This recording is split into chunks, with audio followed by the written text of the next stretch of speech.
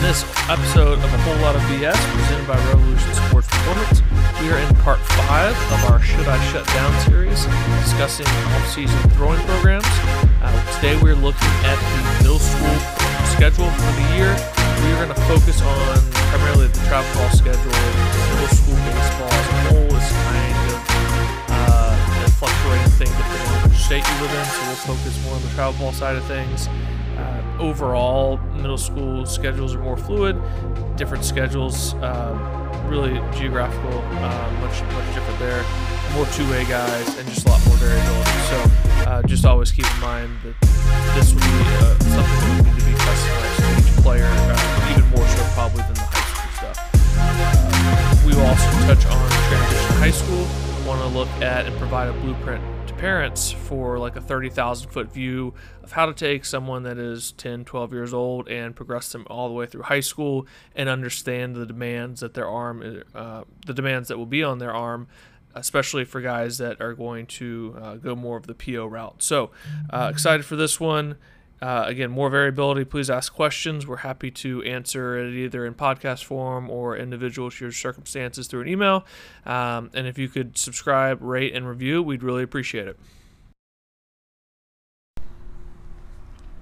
3, 2. We continue today with our series of Should I Shut Down with Part 5, where we dive into the macro scheduling for middle schoolers. This one gets a little bit tricky, especially if you watched last week's with the high schoolers and some of the guidelines we went over with the high school kids.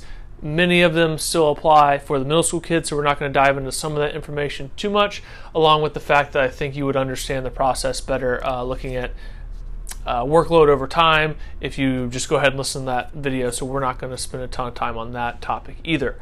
What I do want to address is the basic schedule. This is what we have listed for a 13U team that we work with, and then we'll dive into a few of the details regarding middle schoolers with their throwing program. So for a lot of these guys, they are starting their season around the beginning of February, which means usually games sometime in the first 2 weekends there.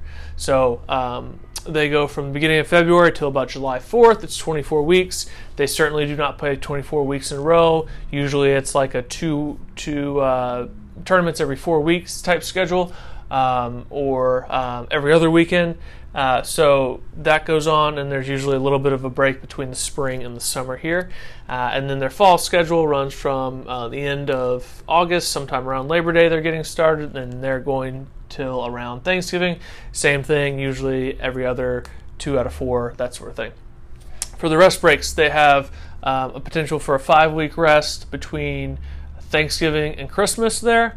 And the other potential 5-week rest break would be end of or beginning of July till the beginning of August before they start having to ramp up for their fall season. And likewise, day after Christmas, they have suggested to start ramping up to get that 6-week ramp up period in before their season starts in February. So a few things here probably stick out for you.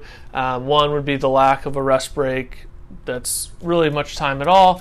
As far as one goes, obviously together it's 10 weeks. That might not be bad if it was all at once. It's not all at once. And the other thing would be some of these ramp-up periods are a little bit short. So I'm going to start there. On a side note, one of the large issues that comes up with youth sports is specialization. We highly recommend that a kid this age, we're talking probably 11 to 13U here, and younger especially, as they get a little bit older, specialization might need to happen. But anyone from that younger age group, 13 or below, we highly recommend they play multiple sports. If they're playing multiple sports, that's usually their shutdown period. We have a group that comes in here to our facility, and a lot of the kids on that team play football. So in the fall, that is their shutdown period. They have it set up so they finish playing tournaments in July. August starts up the fall football season. They play till around Thanksgiving, and then once Thanksgiving happens, they get back into their baseball stuff, but that's their shutdown period. And we love that. Having some time where they can get away from baseball, do something different, still have some competition, and still be training in a sense is really good. The other issue with this is a lot of these tournaments are set in stone, and so whoever runs the organization or the team is handcuffed in what they can do with the schedule. In particular, we work with Team Orlando. Jesse Marler runs that and does a really good job developing arms, keeping arms healthy, and trying to work around these guidelines the best that he can as far as something like PitchSmart. But he has condensed the schedule, and this is something we specifically talked about, as much as he possibly could without really cutting off some key tournaments. Again, that could be a whole other argument for another day, but he feels like there's no really other way to shorten the season at all for either one of those.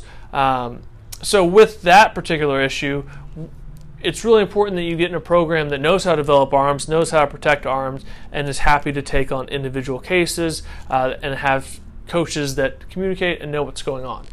If you throw 50 innings during this 24-week span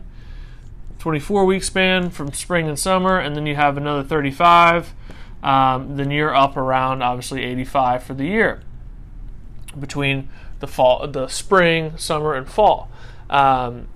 The recommended amount from PitchSmart, again, which is the MLB suggested guidelines, is for a 13 and 14-year-old a max of 100 with a 4-month break overall throughout the course of the year. And they suggest that 2 or 3 of those months are continuous break. Obviously, that is not possible with this schedule right here.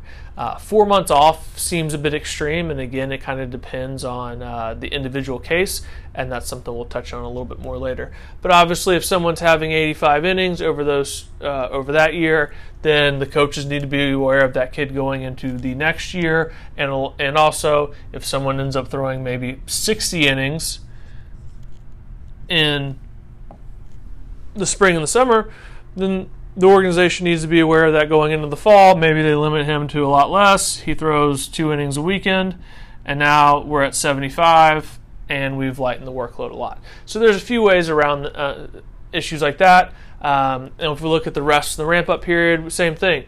Kids coming off of 50 innings in season, they shut down a little bit more here. They ramp him up a little bit slower, and get him started more towards the middle of September and give him an extra month there and save him for more of like a shorter span in the fall. And that's another way where they could really help the individual out, depending on who the coaching staff and what they know what's going on. So the other suggestion that we would highly recommend is getting with an organization that is development first and takes care of their guys and knows what's going on. Each individual does need their own approach to the situation, as we've talked about, in a lot of different areas, and I hope that's something that you guys are understanding. I'm certainly not bashing any of these guidelines at all, but different people need different programs. If someone is throwing 10 innings and 10 innings here, and that's 20 innings throughout the year, their rest and shutdown periods, again, much like the high school kids, are going to be very different. So you have to understand that saying, oh, well, my kid needs 4 months off, I need to do this, isn't necessarily right all the time. Those guidelines are guidelines for a reason. They are based in science. They do make sense, but you can't just blindly apply that to each person. The other thing with dealing with middle schoolers is ramping them up for high school. If they're in the 13, 14U system, they're getting ready for high school, which is the schedule we talked about last week. So some of these kids may finish playing and this date around the July 4th weekend. So you might finish 7-8, and then 8-15 you have tryouts, and that's for a high school travel team in the fall. Like we talked about last time, this may not need to be the rest break then. This might need to be some type of velo building or intense throwing program to get them ready for competing against high schoolers now instead of competing against middle schoolers. If that's factored in the fall, we shut them down a little bit earlier in the fall, and they can go from the middle of October until Christmas there. Then we get them 2 full months of shutdown and then can ramp them back up.